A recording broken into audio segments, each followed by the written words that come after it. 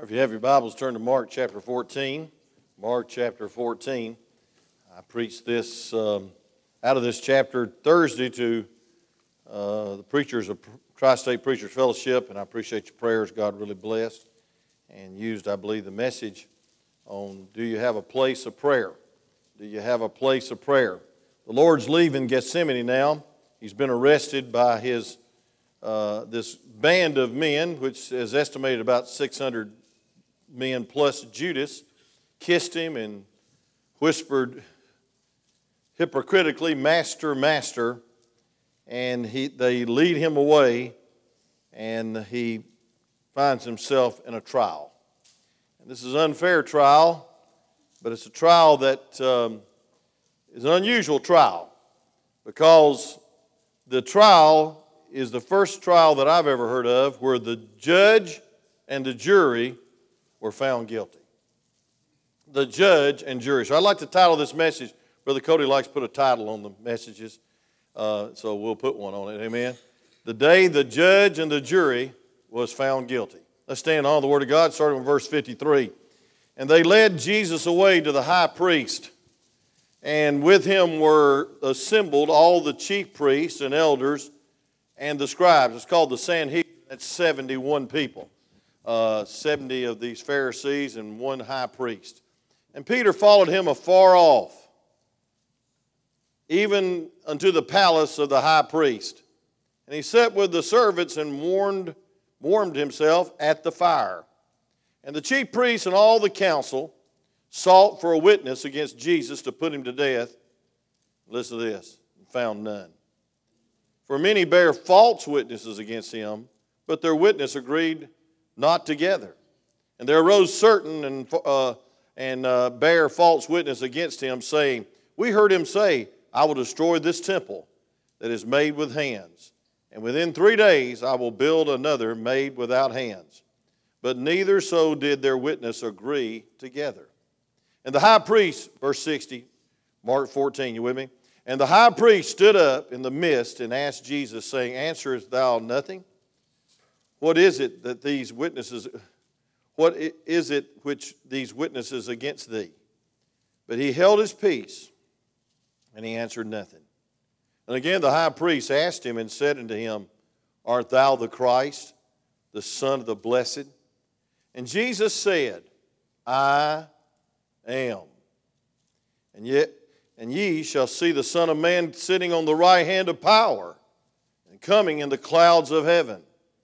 And then the high priest rent his clothes and said, What need we any further witnesses? Ye have heard the blasphemy. What think ye? And they all condemned him to be guilty of death. And some began to spit on him. They spit on him.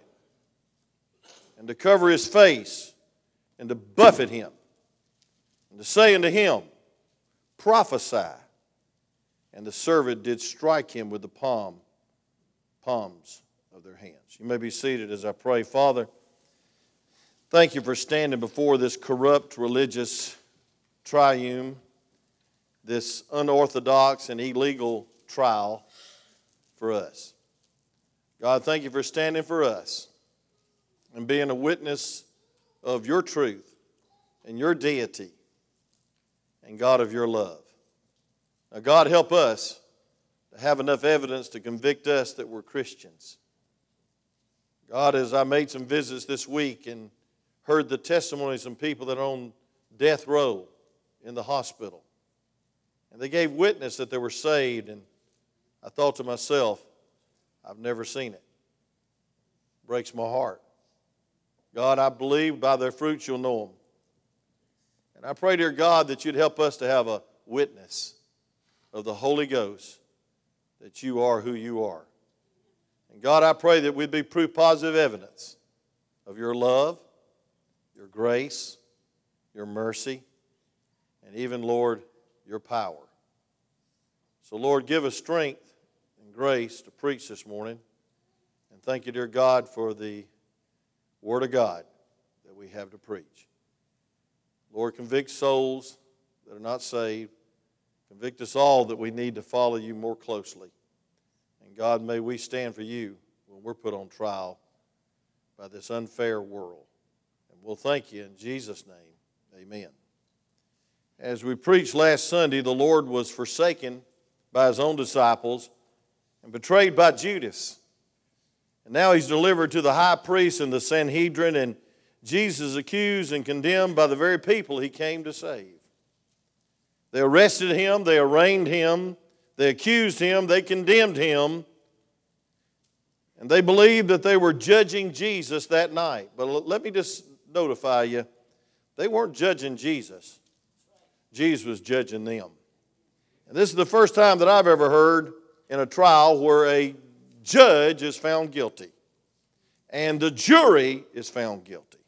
And everybody that was spectating and watching the trial, they were the guilty ones. And folks, we're the guilty ones. We all fall short of the glory of God, and none of us is perfect, but the one that stood on trial that day was perfect. He's the perfect Lamb of God. And folks, I want you to see in verse 53, first of all, the spectators around the trial. The person's name is Peter, and I'll preach on that tonight if Brother Reed's not able to make it, or I'll preach next Sunday morning. Either way, I'll have to get ready quick, but y'all pray for me. Amen. But I believe with all my heart that Peter's problem is found in verse 54. I believe with all my heart the problem in my life is found in verse 54. And I believe the problem in most Christians' life is found in verse 54. The Bible says, and Peter followed him afar off. Afar off. You know, we live in a day and age where people are content with just a little dab of do you. Now, all of you that don't know what that commercial is even talking about, but in my day, we had Brill cream, just a little dab of do you. I must have put too much on me, amen. But anyway, but to say the least, Christians are Brill cream Christians. Just a little dab of do you. I don't want to get very involved now. I mean, I'll come on Sunday morning, and I might come on Sunday night, but visitation, prayer meeting, fasting and praying and being involved in the bus ministry and teaching a class, I'll just have a little fringe benefit here, go to heaven and follow him afar off. And then not only we see the person Peter, but we see the place afar off, but we see the people. He sat with the servants. The Bible says in verse 54, he sat with the servants. Now what servants? The servants of God? No. I'm talking about the servants of the political system that anti-Christ, that's against God, that has put Jesus on trial, that wants to condemn him of blasphemy. And then we see not only that, but we see the pursuit of the spectators. He warmed himself at the fire. Now let me just caution you real quick, and I'll preach on this in verse 56 through 72. But you better watch where you warm yourself. You better watch where you entertain yourself. You better watch who you hang around with, because I'm going to tell you something. You're a product of what you read and who you hang around with. And if you hang around the crowd that's anti-Christ and against God and wants to crucify him because he's God, your worship will be very shallow. And your fellowship will be very distant. And your heart will be very cold. And one day you'll join them. Hey, listen, I want to tell you something. You hang around them long enough, they'll rub off on you and they'll ruin you. Amen? I believe we ought to be in a crowd that loves Jesus. I believe we ought to listen to the music that loves Jesus. I believe we ought to have Jesus as our best friend every day of our life. So straighten up your music. Straighten up your literature. Straighten up your thought life. Because, folks, you can't do it. Only the Holy Ghost can. We warm next to the enemy's fire, we'll find out, we'll join them. We'll cuss and deny that we even know Jesus. I can't believe Peter cussed. But I can't believe he denied the Lord after seeing all the miracles and the mercy of God. So I want to get to the trial. First of all, I want you to see they were guilty of their conspiracy. Look at verse 50, 5, it says, and the chief priests and all the council sought for witnesses against Jesus to put him to death, and they found none.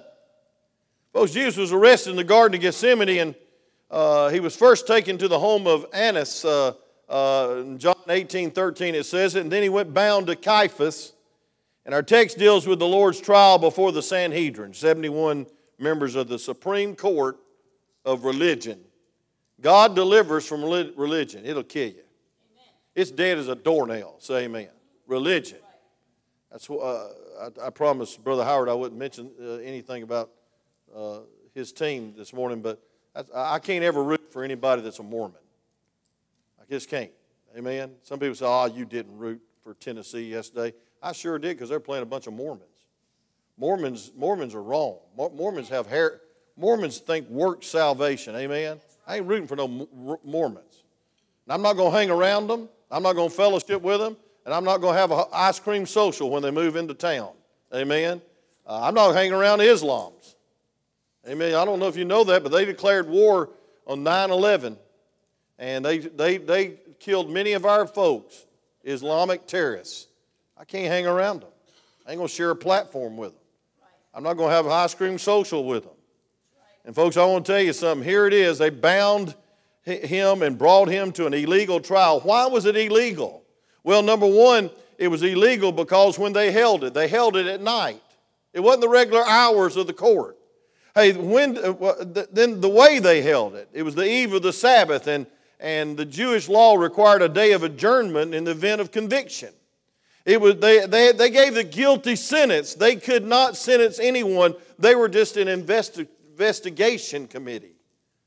They're like those Senate committees, amen? You know, just investigate everything about you. Especially if you stand for conservative values, stand pro-life, they'll try to rake you over the coals to get you to be disqualified from the Supreme Court of our nation. Thank God there is some Supreme Court justices that believe life begins at conception. Say amen right there. You say, that's political. It's not political, it's biblical. Amen. I'll preach the Bible anytime I want to. And then I see their charges were changed. At first they threatened him because he threatened to destroy the temple. And then they changed their offense to he's blaspheming. He's claiming to be God. Well, he didn't have to claim to be God. He is God. Then they allowed no defense before the court. Can you imagine that? Here's a trial, and there's no defense attorney. But I want to tell you something. My Lord does not need a defense. He is truth standing in the midst of a corrupt system. And then they pronounced the death sentence. By law, the Sanhedrin could not convict, pass down a death sentence. It was illegal why they held it. The reason they held it is because they wanted to kill him. Because the Bible says in the next chapter, Pilate knew that they delivered him. Look at verse 10, Mark 15. It says, for he knew that the chief priests had delivered him for envy. Envy. See, he was still in their crowd. He was still in their allegiance. He was still in their loyalty. And I want to tell you something. False cults don't like for somebody to steal their crowd. Folks, we see that they sought illegal witnesses. Look at verse 55. And the chief priests and all the council sought for witnesses against Jesus to put him to death. What happened? They found none. Even Pilate said, I find no fault in him. He's the perfect Lamb of God. Amen. Don't you ever forget it. God is the judge, not you. And not religion. And we see that they sought. And folks, the word sought means to seek out, to hunt. And then verse 56, here it is. And many bear false witnesses against him, but their witness agreed not together. They were false witnesses. I'll tell you why the trial was so illegal. They had to conjure up their own witnesses, and when they found the witnesses, they couldn't agree. And then when they found the witnesses, they were false. They're just a bunch of liars. Many of them came forth and they lied against the one that's never hurt them, that only did good and only said the truth. One day at the judgment, there's going to be a reckoning to that crowd and to everyone that denies the truth the way, and the life, Jesus. Yes, Brother Darrell, we have a special need, and that need is Jesus. Amen. Every sinner on this earth needs a Savior, needs the Savior, not a Savior. But look at verse 57 and 58. And there rose certain and bare false witnesses against him, saying, well, this is what they said. This is ridiculous. Verse 58. We heard him say, I will destroy this temple. They were pointing to the holy place, the holies of holies. The building, the place where they sacrifice. Now listen to this. It says, and that is made with hands, and within 3 days I will build another made without hands. So here was the big accusation. He's going to destroy this place, and he's going to rebuild it supernaturally, and that's what he said. Well, he didn't say that. You'll turn to John chapter 2, we'll see what he said. John chapter 2, verse 18, or 19, and verse 21 also. John chapter 2, and look at verse 19. The Bible says, Jesus answered and said to them, destroy this temple, and in 3 days I will raise it up. Amen. Look at verse 21. But he spake of the temple of his body. Amen. He said, hey, listen, go ahead. Crucify me. Kill me. But 3 days later, I'll rise again. Amen.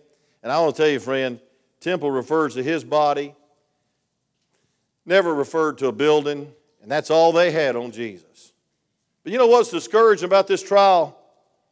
Where's Lazarus? Where's Zacchaeus?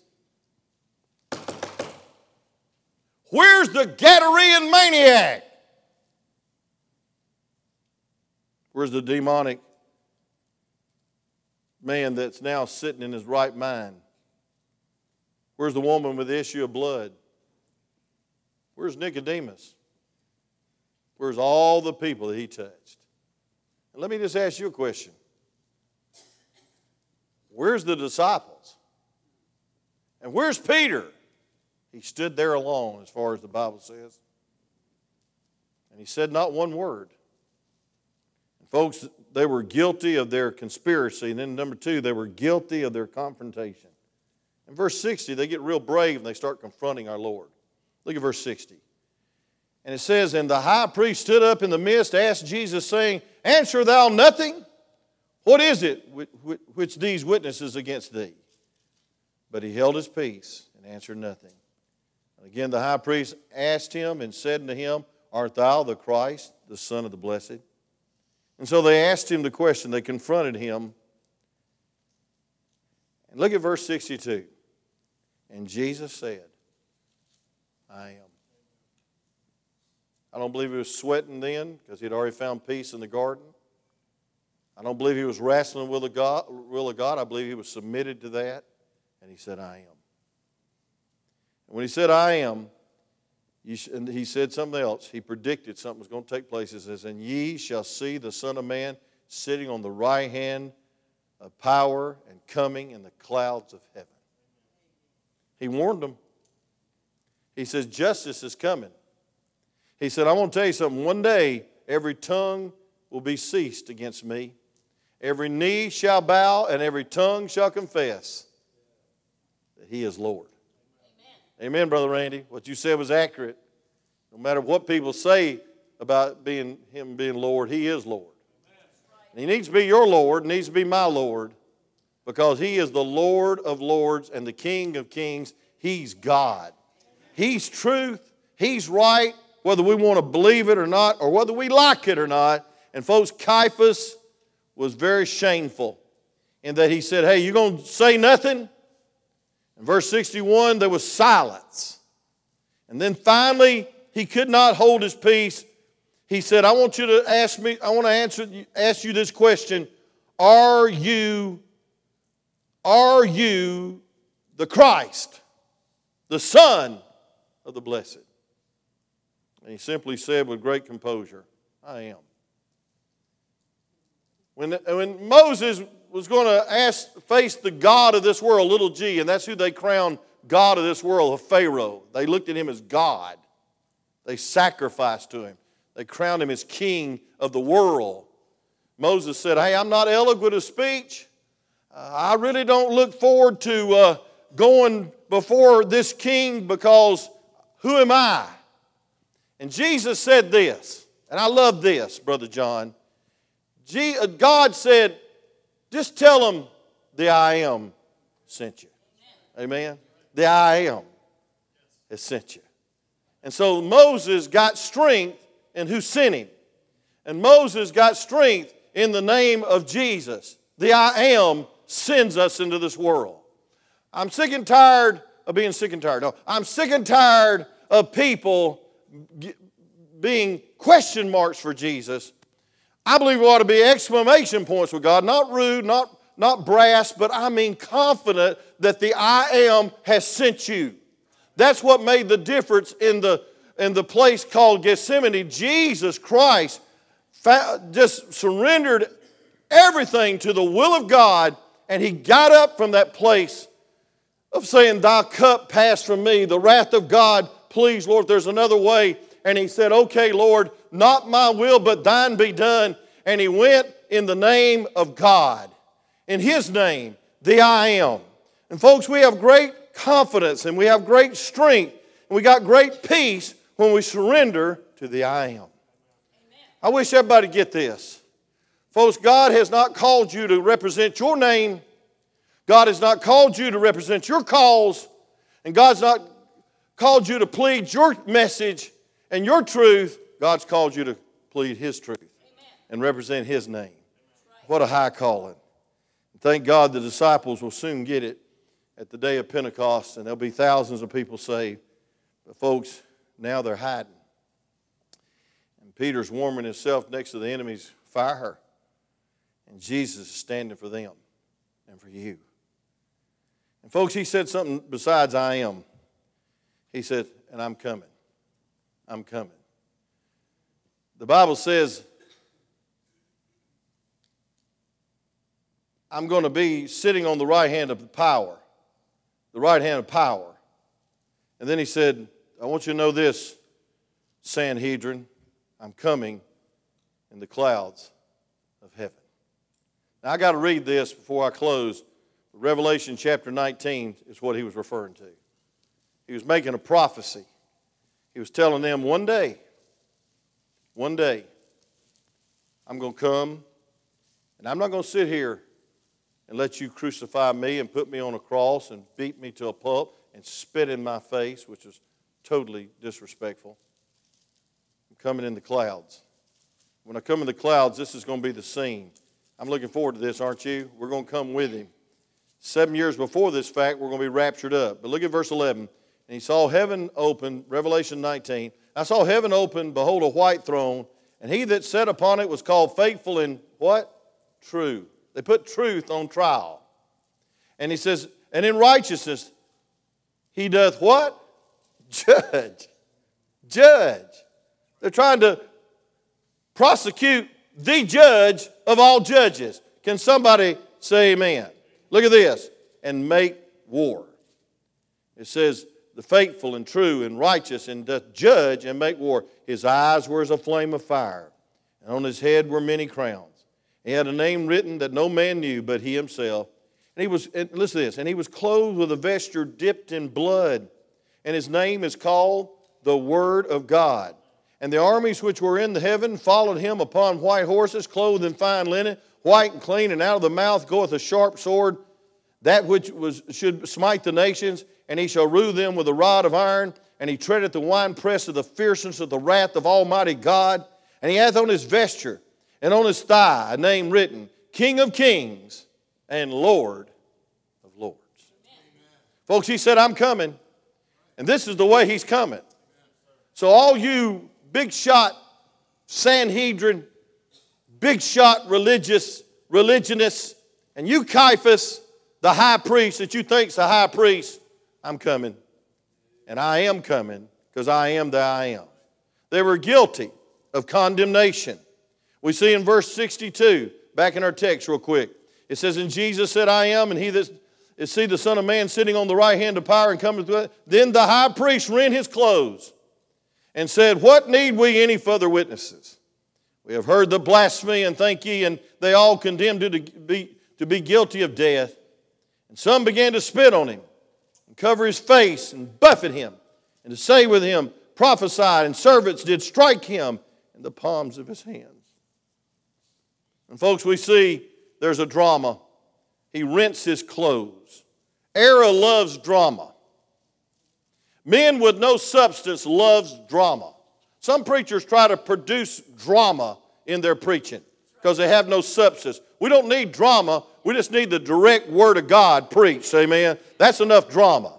We don't need a praise team, and we don't need flares, and we don't need rock and roll music, and we don't need a show. We don't need a drama. What we need is the substance of the Word of God preached in power and demonstration.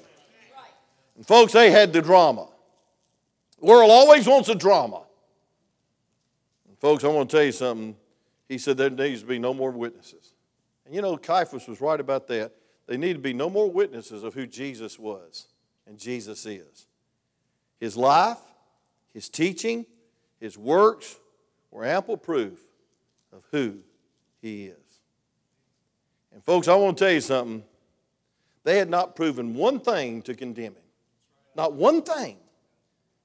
And in their rending of the robes, they said he's blasphemed God. No, he didn't blaspheme God. They blasphemed God. The day the judge and the jury was found guilty, guilty, guilty.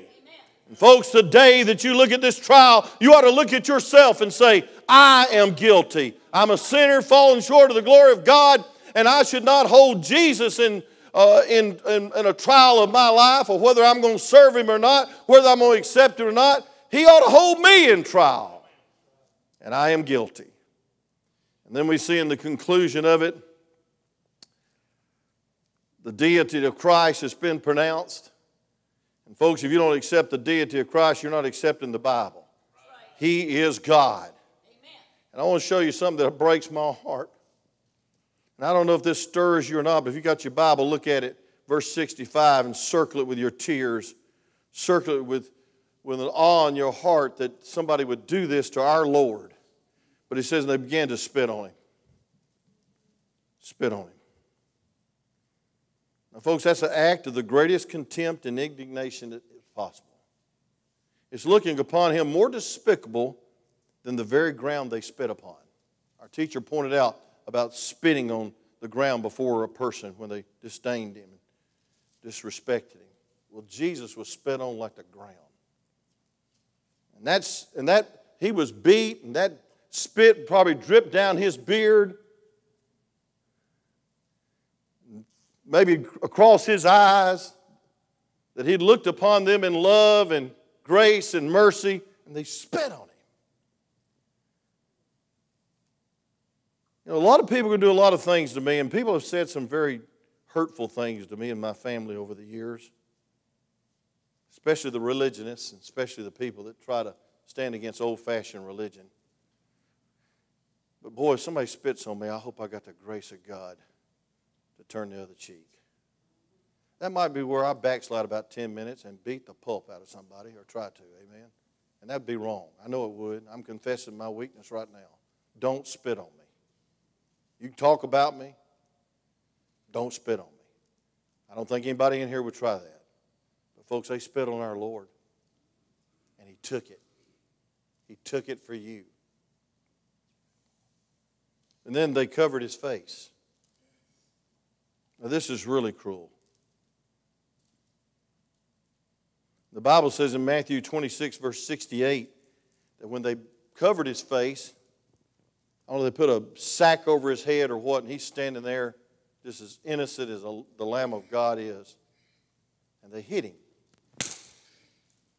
And they hit him. And they beat him. And they hit him again. These religionists. I'll be finished in just a minute. Check your watch.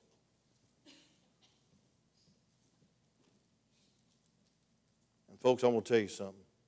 He could have called one angel and broke their backs, broke their heart, and wiped them out.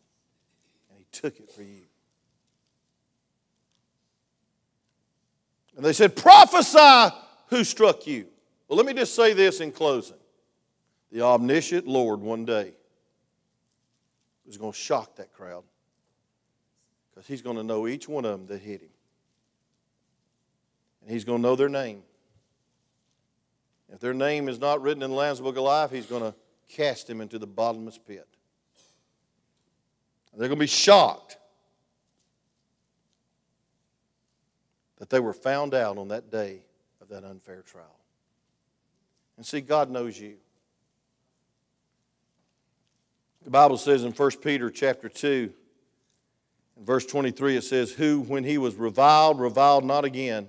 When he suffered, he threatened not. He committed himself to him that judgeth righteousness. See, the Lord could have stopped that thing right there and said, not only are you condemned, you're guilty, and I'm going to wipe you out right now. He could have called one angel. But he took it. And they spit on him. They buffeted him. And they mocked him. That was the first of a beating that he was about to have from Pilate and others in the next chapter. Why did he do it? Because he was taking your judgment. He was bearing your sins. And he was reminding you, you're guilty. You're guilty. The Bible says through one man's sin, disobedience, sin entered into this world. All have sinned and come short of the glory of God. None is righteous, no, not one. And folks, the Bible says the wage of sin is death. Somebody had to die, and Jesus going through this trial was headed to that place where he'd die in your place. Now, what should that do in our souls? Number one, if you're lost, you ought to get saved. I didn't say if you was a member of the church. I didn't say if you try to be good enough, because your goodness is not good enough. There is not a ladder to heaven. There is a cross. Why did he have to put up with all that junk? Because he took your sin debt. He paid your price. And he looked at that judge and didn't say a word. But I'll tell you what, by not saying a word, he said, I am. When he did say a word, he said two words, I am. And then he said, and I'm coming. And when I come, every knee shall bow, every tongue shall confess that I am Lord. Number two, not only should you get saved, but number two, you ought to surrender your whole life to one that would stand for you. Amen. And stop being ashamed of the gospel. You ought to take a public stand when they put you on trial. Let me just ask you a question. If you were put on trial, would there be enough evidence to convict you that you're a Christian? Amen, Pete. You remember the visit we had this week. Is there enough evidence to convict you that you're a Christian? You can say you're saved all day long, but by their fruits you'll know them. And by where you stood and who you fellowshiped with and what thrilled your heart, and folks, who you accepted. And folks, you just didn't accept a good prophet. You didn't accept just a good man, a good religious leader. You accepted Jesus Christ, Christ Jesus, as your personal Savior, and He is Lord Jesus Christ. Amen. And with all your life, there ought to be one desire that you have. And that's to stand for Him, because He first stood for you. Amen. Father, use this message. Thank you, God, for this passage of Scripture. It hadn't been a very enjoyable message. We hadn't shouted. It's not a glorious hallelujah shouting message. But God, it is when we think about the second coming, and when you set everything straight, when the governments of this world is on your shoulders, and you're the Prince of Peace, but God, you're the coming judge. Lord, thank you for standing and being spat upon and being beat and being questioned and being humiliated, and when your own disciples wouldn't stand with you, because you were standing for me. A little 11-and-a-half-year-old boy with nothing to offer anyone, you stood for me. And God, not only did you stand in that trial God, you went on to Calvary and took my sin debt, and took my death, and took the fury of the wrath of God in that cup and paid the price because you're truth and because you're right and because you are the Son of God. Lord, thank you for the privilege of standing for you this morning and doing anything in the house of God for you this morning. And God, would you give us the privilege tomorrow to stand for you? And I'll have an opportunity to speak to a lot of sinners tomorrow. And God, may we stand in your power and your strength, but in your grace and your mercy. No, if it hadn't been for you, we'd be in the crowd that's still spitting, still buffeting, and still ridiculing and still questioning you as God. Lord, thank you for saving our unworthy soul. And thank you for going to trial for us who knew no sin, but became sin